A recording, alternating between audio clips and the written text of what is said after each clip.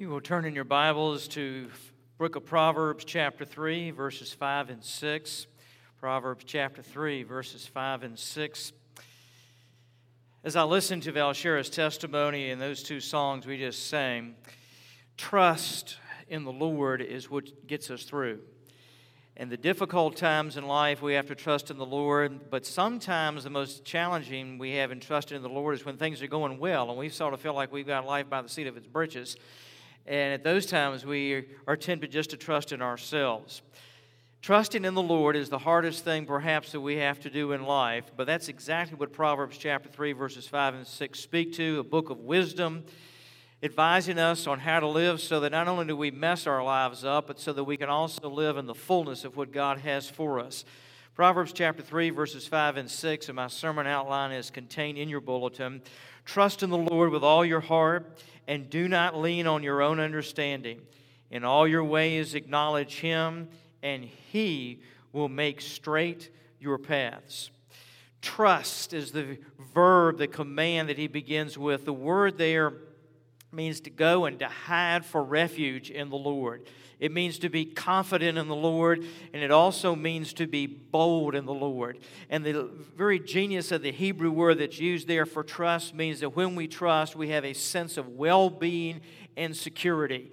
In other words, as I find my refuge in the Lord, as I have confidence in the Lord, God gives me deep on the inside a sense of well-being and security, even when I cannot explain and understand that sense of security, even when life on the outside is telling me that I should be insecure and overwhelmed. On the inside, I have a deep sense of peace because God is speaking to the soul. He's speaking to the very essence of who we are and saying, I got this. I've got it under control. I am working my will out. I am perfecting what I am doing. It doesn't look like that. It doesn't feel like that. But you know, it never hardly does look and feel like it's under control when God is in control. God has this way of doing it. It makes no sense to us. Now, he says, trust who? Trust in the Lord. I want us to look at three ideas there. The name Lord, first of all, from the Old Testament. The name there, of course, is that name we've seen in recent weeks, the name Yahweh. It means that He is our deliverer. It carries the idea, first of all, that He is the Creator. Because God is the Creator, I can trust in Him. Because God is Creator, I can be dependent on Him. Because God is my Creator, I cannot understand life apart from Him.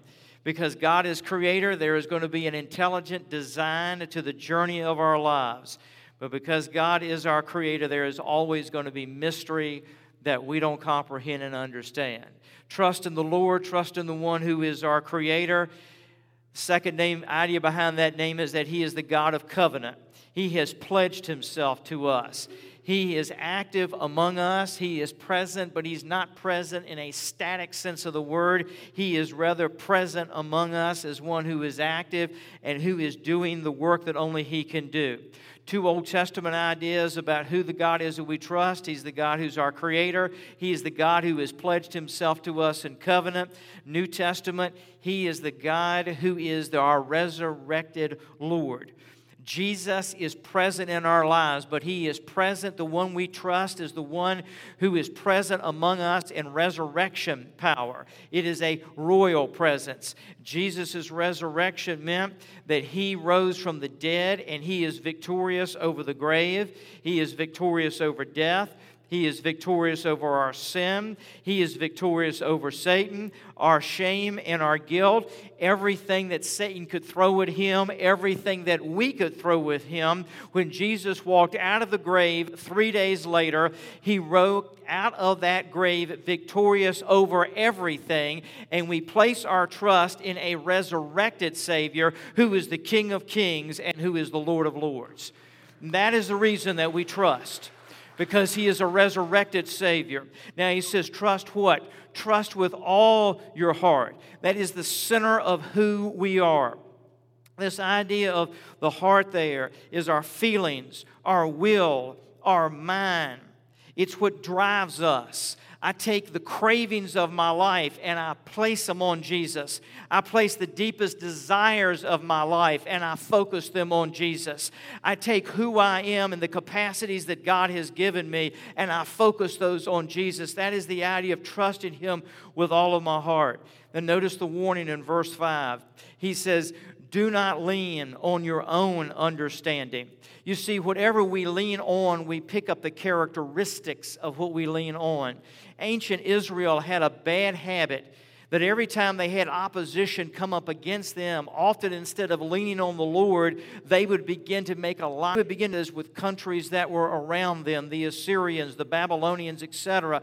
And they would begin to make these alliances, and they would begin to lean on those alliances and on those other powers. And as they did, they would begin to take on the characteristics of those alliances, of those nations. And so they fell into idol worship over and over and over again. You see, whatever we lean on other than the Lord, we become like what we are leaning on, and we will begin to serve and worship what we're leaning on instead of serving and worshiping the Lord. When we lean on our own understanding, we have a habit of not reading life correctly. Have you ever read through something really fast, only to discover when you went back and reread it, you read it all wrong the first time? A lot of times we read life really fast, and we read it all wrong. Now, I'm a guy, and as a guy, I hate reading directions. I just despise directions. If I get something that's got directions, I'm going to open it up, I'm going to take the directions and lay them aside, and I'm going to begin to try to put it together. And then I begin to lose every ounce of spirituality that I've got, as it does not fit together the way that I think it should fit together, because I think I know more than what the directions know. Any of you wives married to a man like that? You don't have to raise your hand and say amen, but I just despise directions. And when we lean on our own understanding, what we do is we lay aside God's directions for our lives, and we just cue into how we think life ought to be put together. And what do? We just mess it all up when we do that. Notice verse 5. He says, don't lean on yourself. He says, acknowledge Him, and He will direct the ways of your life. Verse 5, acknowledge Him. The word there means to know Him. It speaks of relationship. And what he's saying is this: in every area of your life, know Him, know His presence, know His care. Now follow closely what I'm about to say. When you and I know the rules and the rules only, we will end up breaking the rules. When you and I know the relationship with Jesus, we will keep the rules. If all I focus on are the rules, then sooner or later the temptation to break the rules is going to overpower me. But if I'm acknowledging Him, if I'm growing in a deep relationship with Jesus, then I'm going to keep the rules, not because I'm scared that I'm going to get punished, not because I'm scared God's going to get all over my case, not because I'm supposed to keep the rules, but because I love Jesus more than I do breaking the rules. And so this idea of acknowledging Him in every path of my life is that in every place in my life, not just when I come to church, but in my finances, in my marriage, in parenting, you name it, I'm saying, Lord, I want to know Your presence there. I want to know Your wisdom there. Jesus, I want to walk hand in hand with You in that place. And so as I'm walking hand in hand with Jesus, that's what transforms me, okay? Let me use the example of marriage. In my marriage, if I'm saying, God, I want to be the husband to my wife that I need to be, not because I'm scared that if I'm not, my wife's going to kill me, or Lord, You're going to nuke me, but rather if I'm the husband I need to be because Jesus, I love You, and I want to be the man and the husband that I need to be before You, Lord, because I love You, and it's in Your power and acknowledging Your lordship in this. It's just falling in love with Jesus and walking with Him. It's that relationship. Now notice what he says. He says, acknowledge Him in all your ways. Now, follow me on this one. The word ways there in the Hebrew is the idea of stringing a bow. Now, bow season, if I'm correct, just came in. All right? And this is the idea of this word here. It means to string a bow with the idea of aiming that bow, that arrow, in the right direction. You can have the right target and miss it every time if your aim's not right. Say that again. You can have the right target and miss it every time if your aim's not right. The idea of this word here is that you keep your aim right. You've got the right target, but you make sure that God makes sure that your life is aimed at the target. We don't do a very good job of keeping our aim right. And God says that if you will acknowledge me in every part of your life, I will make sure that the aim of your life is right on target. You and I take care of loving Jesus, and He says, I'll point your life in the right direction, and you will hit the target for me every time. Notice His promise in verse 6. He says, I will direct your way. In other words, I will aim your life right. I will direct the journey of your life. Aim your life right. And He says, I will see to it that your ways, verse 6, are made straight. The word there that's translated, He will make your ways straight, means morally straight. In other words, He's saying, I will bring your life in alignment with the commands and the directions of my word. Let me use an illustration from breakfast. How many of y'all like pancakes? I am a pancake fanatic, all right. How many of you like waffles? All right. Waffles have got all those little individual squares. Pancakes are just, out there, just smooth. Now, if you pour syrup on pancakes, it goes all over the pancake. But if you take your time and pour the syrup on the waffle, it'll go in just those little individual squares. And you can have some squares that got syrup, but you may have other squares that don't have syrup. What He's saying here is this: our lives need to be a pancake for the Lord, so that He can pour the Spirit out and it just goes all over our lives. If we're like a waffle, well, church on Sunday morning is filled with the Spirit, but my attitude on Monday at work is not filled with the Spirit. This aspect of my life over here with my finances, I give the Lord some direction over here, but this way over here, where I'm sort of want to go doing my own thing with my finances, that's not going. And so we do this waffle thing with God.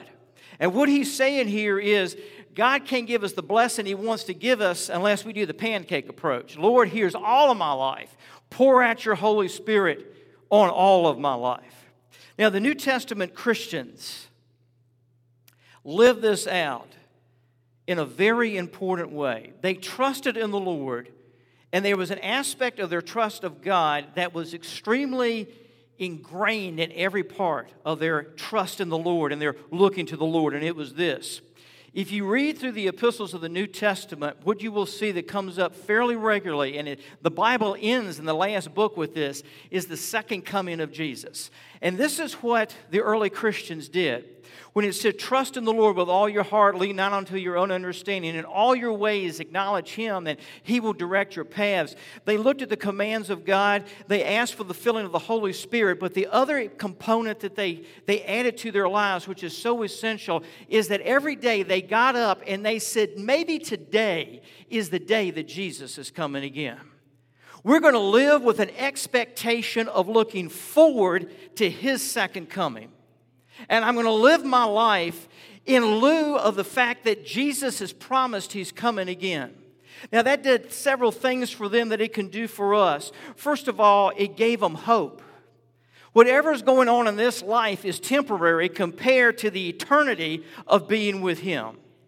The second thing, it says, why should I trust Him? Why should I live for Him? Because He is coming again. And how is He coming again? He's coming as the King of Kings, and He's coming as the Lord of Lords. So they said, my eyes are not on this world, my eyes are on Jesus. I got one eye on what's going on around me, but I got another eye, the eye of my soul, that is looking forward to and living in anticipation that Jesus is going to come again. And folks, as long as the church keeps one eye on the present, but one eye always focused on the second coming, we will live in hope, and we will live in victory, and we will live in expectation. We will live knowing that whatever we're going through in this life, it is temporary in anticipation of the eternal of being in His presence. They use the illustration in the New Testament, particularly in the book of Revelation, that we as the body of Christ are the bride of Christ. And this earthly journey is just getting ready for the eternal journey of being married to Jesus, because He's our groom. Now, if a bride is getting ready for her wedding, what does she do? She makes sure that her wedding dress is beautiful and ready to go. She makes sure that all the details for the marriage are worked out. Why? Because she loves her groom and she can't wait for her groom to come. She doesn't, as crazy as this sounds, go around and fool around with another guy, because she is anticipating the one that she's married, and she only has eyes for the groom that she's about to marry. But the main thing a bride does is she lives in anticipation of the wedding day. She cannot wait. And every day, I remember when we were engaged, every time I talked to my wife, she'd bring the wedding up. She was working on the wedding. She's looking forward to the wedding. She was anticipating and planning the wedding. And folks, as the bride of Christ, living, trusting in Him, we live and we do everything we do. Why? Because the day is coming that He is going to come for His bride. We are living in anticipation of being in His bride, and the one that we trust and the one that we are called upon here to trust is the one who is coming for us as our groom. We will be married to Him, and we will be with Him forever. That's how we ultimately trust in the Lord, our coming King of Kings and Lord of Lords. Let's pray. Lord, thank You that You have given us a call, a challenge to trust You and to look forward, Lord, in our trust, not just to get through this day and not just to get through this week, but to live, Lord, in anticipation that You are coming again, that You're going to claim us for Your own, that we as Your bride are going to be married to You. And so, Lord, we say as a prayer of trust what Revelation chapter 20 and verse 21 says, even so, come, Lord Jesus. Even so, come, Lord Jesus. With our heads bowed and our eyes closed, if you're here today and you need to give your life to Jesus Christ, in just a moment as we sing, I want to invite you to walk the aisle of this church, and I'd love to take your hand and pray with you to make the most important decision that you'll ever make in life, and that is to say yes to Jesus. Jesus, I want to follow You. I want to serve You. I want to belong to You. I want to walk with You. If you're here and you sense that God has been speaking to you and saying, I want you to become part of the church family here and join here at this congregation at Rocky Mount and serve the Lord with us, we invite you to come as we sing. If there's any other public decision you need to make to follow the Lord, we encourage you to come. If you want to just kneel and pray, feel free. Lord, bless this time as we respond to You in Jesus' name. Amen. Let's stand together. Sing, Come If You Will.